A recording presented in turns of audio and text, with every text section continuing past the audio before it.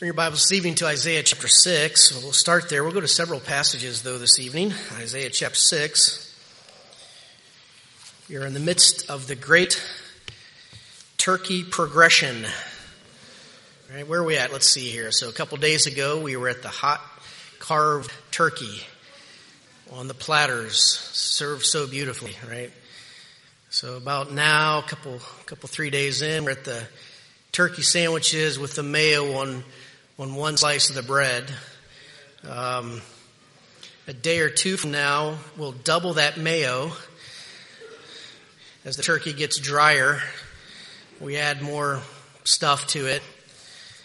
And then if your mom was like my mom, or your home was like the home I grew up in, we'll end up with creamed turkey on toast.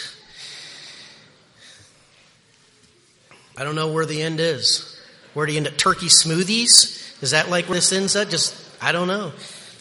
Watch out if we have smoothies in the kitchen coming up here last year. Hey, at least they'll be healthy. All right. Can't let that turkey go to waste, can we?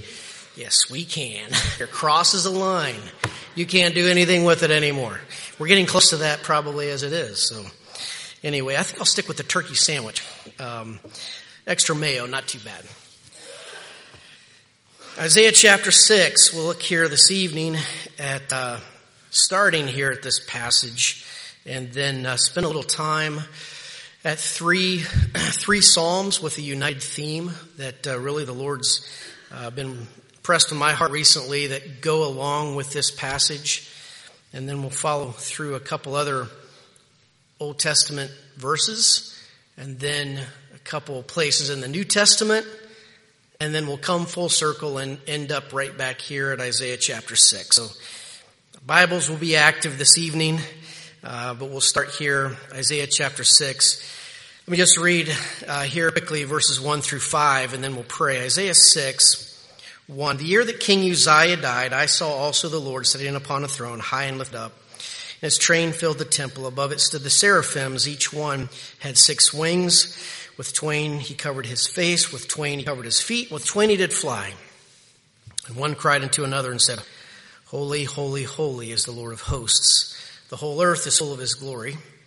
And the posts of the door moved at the voice of him that cried, and the house was filled with smoke. Then said I, Woe is me, for I am undone, because I am in the man of unclean lips, and I dwell in the midst of a people of unclean lips. For mine eyes have seen the King, the Lord of hosts. Let's pray. Heavenly Father, we thank you for this time to gather together into your house. We're grateful, Lord, for each one that's here. We pray, Lord, that your word would be a help. And, Lord, as we consider this important truth of what Isaiah saw, I pray, Lord, that we would see you in a similar way. Lord, I pray that you'd work in hearts. Thank you for those that joined the church this morning. We pray for those baptized recently. We pray for continued work in our ministries of those that are going out and bringing others to you, the classes today. Thank you so much that we have a church, Lord, that seeks to fulfill your great commission. Lord, I pray that you would again bless our evening here, gather together tonight in Jesus' name. Amen. Verse 5, this will be my text this evening. Near the end of the verse, the Bible says, Mine eyes have seen the King. Mine eyes have seen the King. So, if you would, keep your finger here, but turn back to 2 Chronicles chapter 26. So Isaiah saw the king here in the year of the death of King Uzziah. This is what our passage said here. So Isaiah's, he covered several kings. His life covered several kings, and Uzziah was one of them. In 2 Chronicles chapter 26, we see that Uzziah was a good king. In verse 5 of 2 Chronicles, the Bible says that as long as he sought the Lord, God made him to prosper. It's a good promise. As long as he sought the Lord, God made him to prosper. Kind of a simple motto for our lives. Reminder for us. We seek the Lord, then God will prosper us in his way and in his time. We stop seeking the Lord, then we're out on an island. We're on our own. We're a ship and we've lost our oars. We're at the whim of whatever comes our way. So Uzziah started off as a good king. He sought the Lord. God made him to prosper. But verse 16, there was a problem. Uzziah just became strong. It's interesting that the Bible calls it just like that. Verse 16, but when he was strong. We think strength is a good thing, often, don't we? But here Uzziah took a good thing and it became a bad thing for him because it became what he relied on. What marked him was his own strength, his ability. But when he was strong, his heart was lifted up to his destruction, for he transgressed against the Lord his God and went into the temple of the Lord to burn incense upon the altar of incense. So here was a king trying to do the job of a priest as well. So we thank the Lord for the Lord Jesus Christ, who's prophet, priest, and king. This was not the job of Uzziah to fulfill the role of priest as well. Verse 17, and Azariah the priest went in after him, and with him 80 priests, 80 men, 80 priests went. And they were valiant men. In verse 18, they withstood Uzziah the king, said unto him, it appertaineth not unto thee, Uzziah, to burn incense unto the Lord, but to the priests, the sons of Aaron, that are consecrated to burn incense. Go out of the sanctuary, thou hast trespassed. Neither shall it be for thine honor from the Lord God. But, sad to say, Uzziah was strong in his own mind. And so because he was strong in his own mind, when he got warned, he rejected that. Because he was strong in his mind. He was strong. So when the warning or the correction came, he pushed back against it. Verse 19. Then Uzziah was wroth, and he had a censer in his hand to burn incense. And while he was wroth with the priests, the leprosy even rose up in his forehead before the priests in the house of the Lord from beside the incense altar. And Azariah, the chief priest, and all the priests, 80 of them, looked upon him. Behold, he was leprous in the forehead. And they thrust him out from thence. Yea, himself hasted also to go out, because the Lord had smitten him. And Uzziah the king was a leper unto the day of his death, and dwelt in a several house, being a leper. For he was cut off from the house of the Lord. And Jotham his son was over the king's house, judging the people of the land. Verse 22, now the rest of the acts of Uzziah, first and last, did Isaiah the prophet, the son of Amoz, write. So here we have a linking together of Isaiah with this king Uzziah in 2 Chronicles 26. So back to Isaiah 6. We'll be back there in just a second. A couple observations about Uzziah here that we can learn from Isaiah. One thing is that Isaiah did not place his focus on a man, even this king. He could have used what happened to Uzziah to get discouraged and take his focus off the Lord. Well, Uzziah messed up. What hope is there for me? Or he could have spent a lot of his life just talking about how bad Uzziah was for what he had done.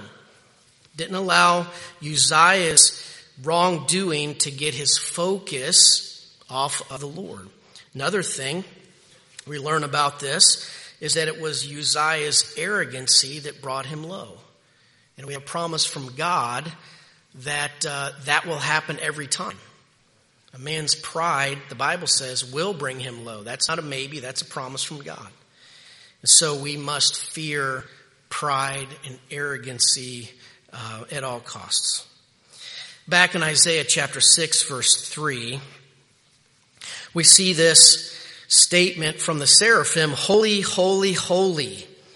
And I think that that statement, that phrase, that thought about God as holy, 3 times would have been familiar to Isaiah. Turn now, if you would, to Psalm chapter 93. Isaiah certainly had access to the inspired Psalms. Most likely, Psalms that we'll look at here, beginning in 93, were written by David. There's some things inside of them that indicate that to us. Psalm 93 through 100 are often referred to as the coronation psalms. By coronation, we simply mean psalms for a king or psalms about a king. If you like reading about or learning about the old classical composers, one of the old composers named Dvorak actually put one of these psalms to music, as did Handel, put another one of these psalms to music. And so in Psalm 93, And in Psalm 97 and in Psalm 99, those three psalms find a united theme. Each of these psalms begin with the statement, "The Lord reigneth."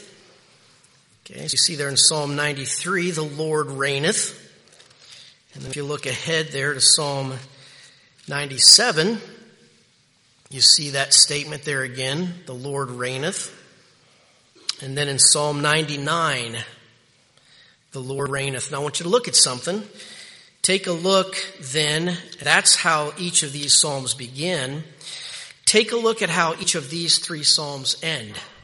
Okay? Look at Psalm 93, verse 5.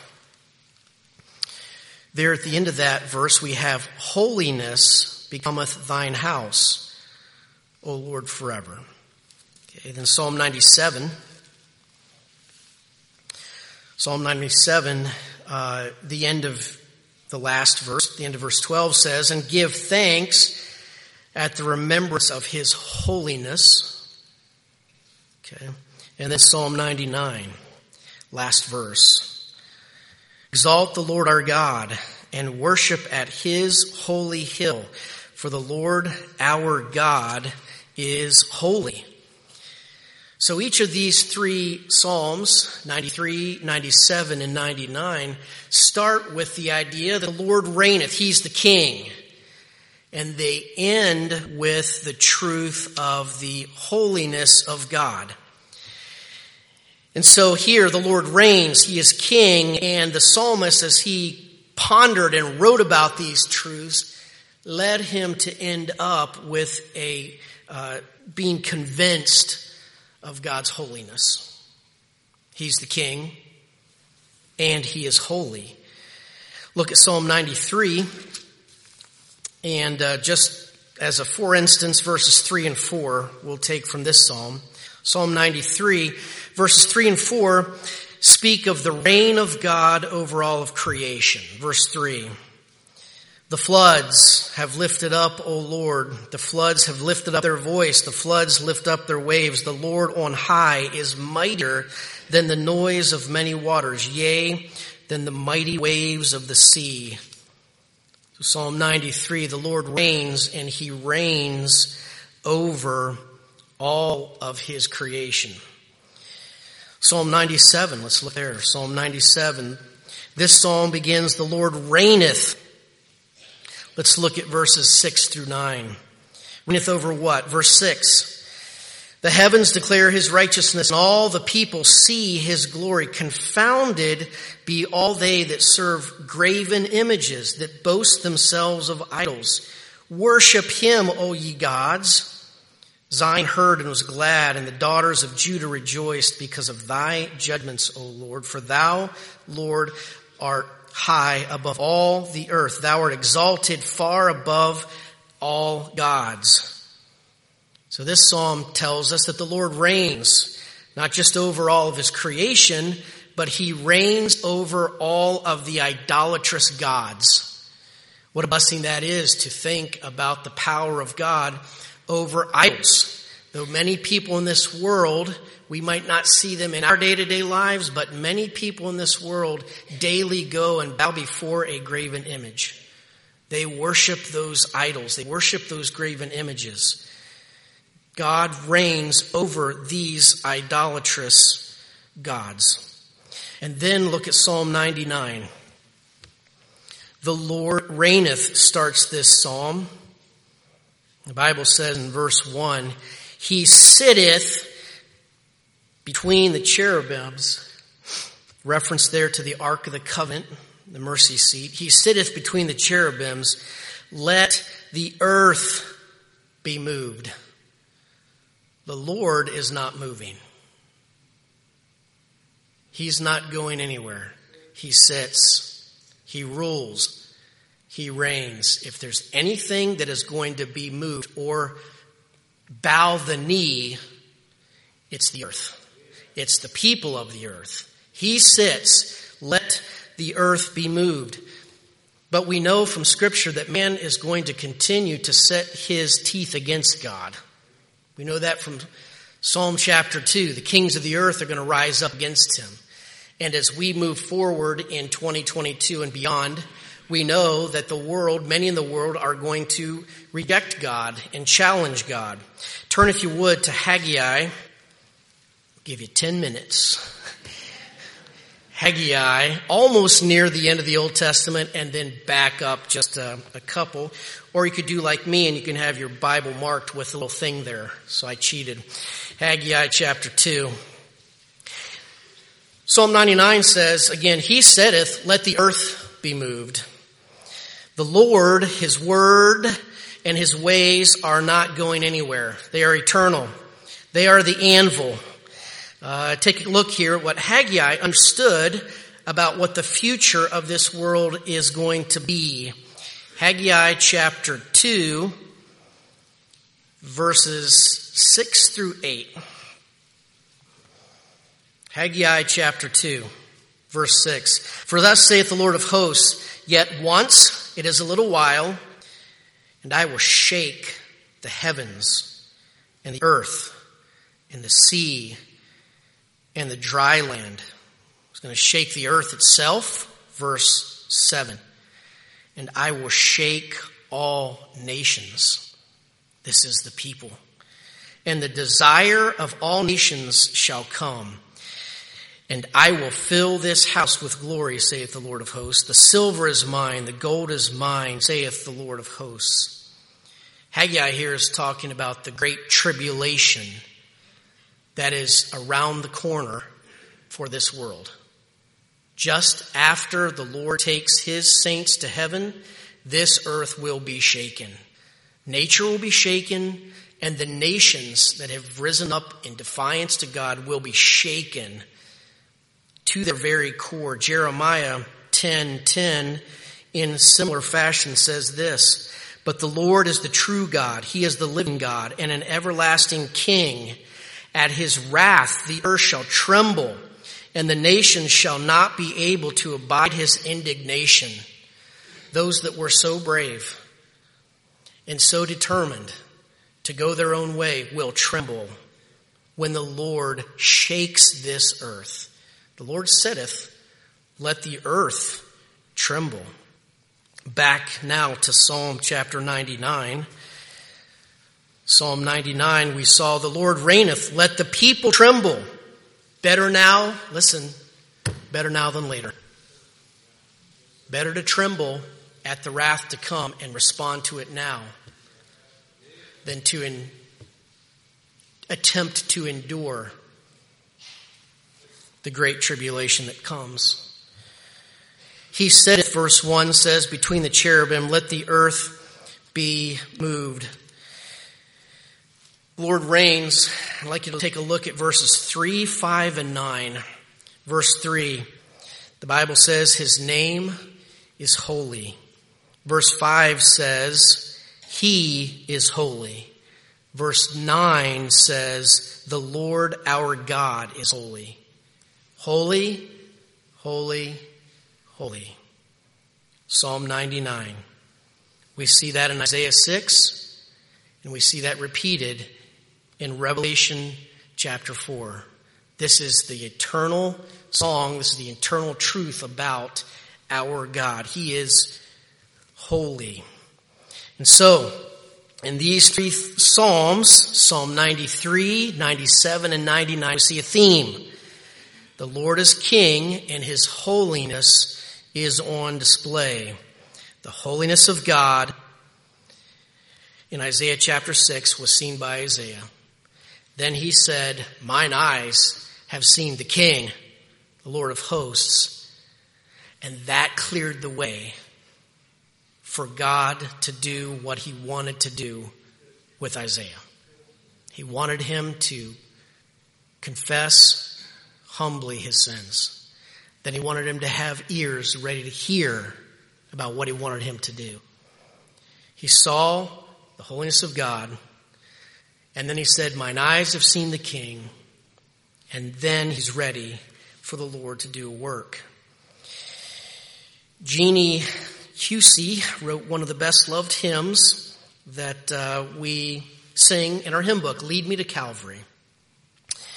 She began writing when she was 8, had some of her work published at 13, and by the age of 24, many of her hymns were published. She wrote over 150 hymns, but this one, Lead Me to Calvary, is most popular. King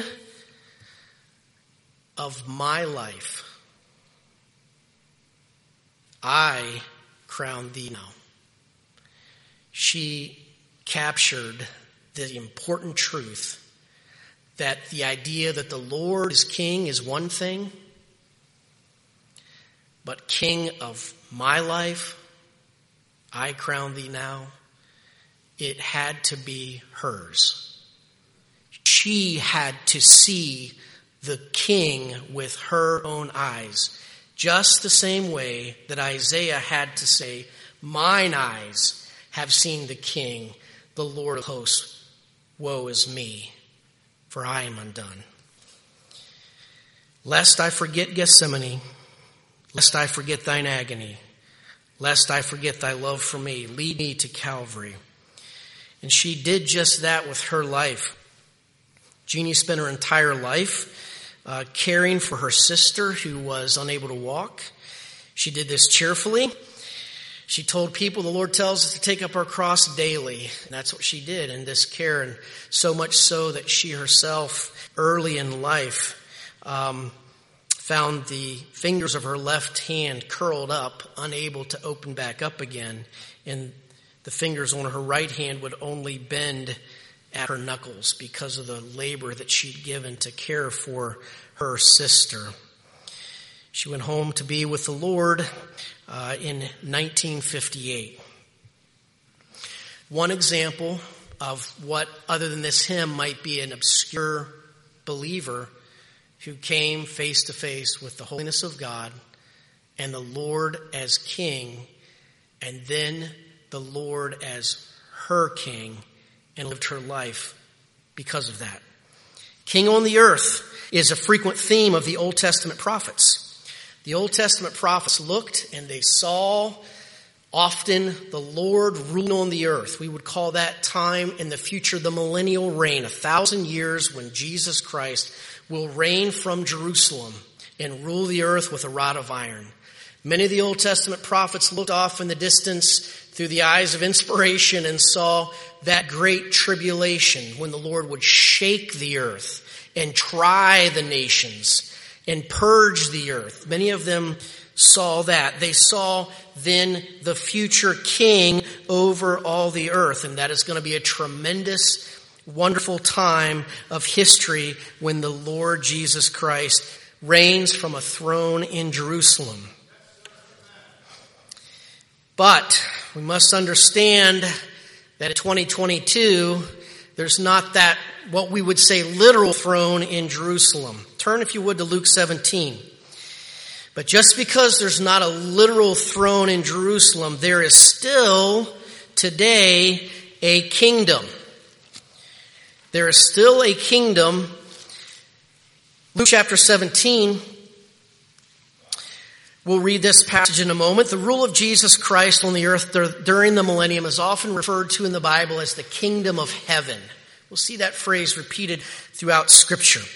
This is the kingdom of heaven that then rules on the earth. But in Luke chapter 17, I'd like to direct your attention to a statement that Jesus makes to others when he was here on this earth. Luke chapter 17, verse 20. In 21, the Bible says, and when he was demanded of the Pharisees when the kingdom of God should come, he answered them and said, the kingdom of God cometh not with observation. Neither shall they say, lo, here, or lo, there. And what must they have thought when he said this? For behold, the kingdom of God is within you. By that he means the kingdom of God is among you, or is present in your presence right this moment. The kingdom of God here in this context is found in the person of Jesus Christ. Turn to John chapter 14. The presence of Jesus Christ marks his kingdom, his rule. Is he present in you? Are you saved? Are you a Christian? John chapter 14, verse 20. The Bible says this, Jesus' words, "At that day ye shall know that I am in my Father, and ye in me," and look at these words, "and I in you." Are you saved? Are you a Christian? Jesus is in you, and in the person of Jesus is a king, is a ruler, is the Lord. Turn to John chapter 17, verse 23. John 17, 23. The Bible says this, "I in them." The word kingdom is interesting. It includes the word king, and it ends with the letters D-O-M. D-O-M. King, a ruler. And from that word ending there, D-O-M, we get words like dominion or dominate. A king that rules. A king that dominates. A king that is in charge. The kingdom of God in the person of Christ in us. This is his rule, his power, his control over you and I as individuals. Isaiah said, "My eyes have seen the King." He wasn't speaking for anybody else. He didn't say our eyes. He may have said this, "I don't know about anybody else. I don't know about anybody else around me, but my eyes have seen a holy God, and my eyes have seen the King, the Lord of hosts, and I'm ready to respond to that." The kingdom of God, his power, his control over you and within you as a regenerated individual. Back up just a few chapters to John chapter 1, verse 26. John 1:26. No doubt the Old Testament prophets, many of them prophesied a coming king. We have in the Isaiah chapter 53, prophecy of the suffering servant. Prophecy that many of the Jews of the days of Christ missed, overlooked. They wanted to go right to that king who was ruling in Jerusalem to break the bands of the Romans that were controlling them. I think from the very onset of Christ's ministry, we see who he is and what he came here to be and to do. John 1:26, the Bible says, "John answered them, saying, I baptize you with water, but there standeth one among you whom ye know not." So John says there's going to be one right here among you. Verse 29, "The next day John seeth Jesus coming to him, and saith, Behold, the Lamb of God." The one standing among them was to be the Lamb of God, the sacrifice for our sins. Verse 36, "And looking upon Jesus as he walked, he saith, Behold, the Lamb of God." Verse 41, "He first findeth his own brother Simon, and saith unto him, We have found the Messiah. We have found the prophesied one. We found the one who is going to lead us to victory and who is going to rule."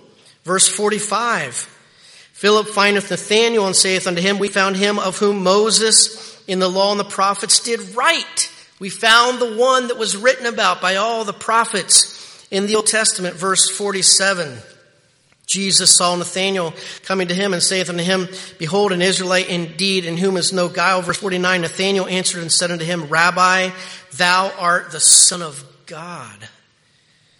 This one among them was to be the Lamb of God that would suffer and die and shed his blood for their sins.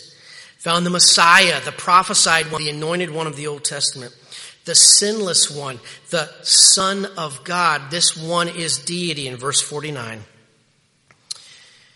Nathanael answered and said unto him, Rabbi, thou art the Son of God. Thou art the King. Yes, the Lamb of God is the King in the person of Jesus Christ. If you're a Christian and you're saved, this King lives within you. Some people say, the sun's not out today. And you usually have like that witty, well-seasoned elementary school teacher who steps in and says, no, not the case. The sun is always out. The sun is a constant. There may be clouds above that are blocking the sun, but the sun is always out. Jesus is always the King. Always the King. That vision of him may be clouded by trials in our life, or discouragements, or difficulties that come and block that to our shame, block that truth or dim that truth in our mind. But he is always the King. We are the variables, not him. So we want a good mindset for making decisions. What's a good mindset? See your King. We want a plan to help sort through the issues of life that sometimes seem unresolvable. What's a good plan? For us to see our King. He is constant. The clouds and storms of life, the trials, the deep hurts, the misunderstandings, the battles, they may be in and around us and above us and surround us and sometimes seem like that's all that there is. But to see at the same time the truth of my personal King and your personal King, what a reassurance in this world. What a way to make sure that we are calibrated with what really counts and what's really going on, and what's always above those clouds is that constant, just like the sun is our King. But also, what conviction and confession and remorse for my sins come about when I have my eyes seeing the holy God and seeing my King, when his rule is real to me. Back to Isaiah chapter 6, here in conclusion. Come back around here to Isaiah chapter 6. Again, I think we could say Isaiah could have focused on a lot of things at this time. His kingdom, his country was in transition here in Isaiah chapter 6. They just lost king and the king's son, who was a good king, Jotham, hopeful he was coming to power. But I find it interesting that Isaiah didn't get too down because the one king became a leper, and he didn't get too excited because this young king seemed to be maybe on track. He just had a clear vision, a clear pipeline straight to what never, ever changed, and that is he saw his King. Verse 5. Mine eyes have seen the King, the Lord of hosts. If Isaiah had not seen the King personally, for himself, in his own life, regardless of anybody else around him, he probably would have walked away with an unchanged heart, unconfessed sin, and would have ignored this call to action that comes later in this chapter. But because he came to the place where he could personally, as an individual, honestly say, mine eyes have seen the King, He went away with a changed heart, deep humility, sincere confession of his sins, a hearing of his king's call of action that he had for him personally, and then simple obedience to these matters of eternity. Surely our actions reveal if we have or have not, or if we are or are not seeing our King for who he is. Surely our actions reveal that. If they fill up on any given Sunday during football season, over 1 million people are in an NFL stadium on the Lord's Day. Any given Sunday, if they fill up. As we speak right now, there are some 60 to 70,000 people that are outside in a place that the temperature is just the same thing that it was when we came in, same temperature, only it's raining. And they hurried out of their cars to hurry to spend 4 hours outside in 45-degree rainy weather to watch grown men maneuver a pigskin over 100-yard grid. We hurried out of the weather into church so we could get out of that, right? They hurried out of their warmth into the cold. Sometimes the dedication of people for their entertainment puts us Christians to shame in our dedication for our King. But when we see our King, we have a changed heart.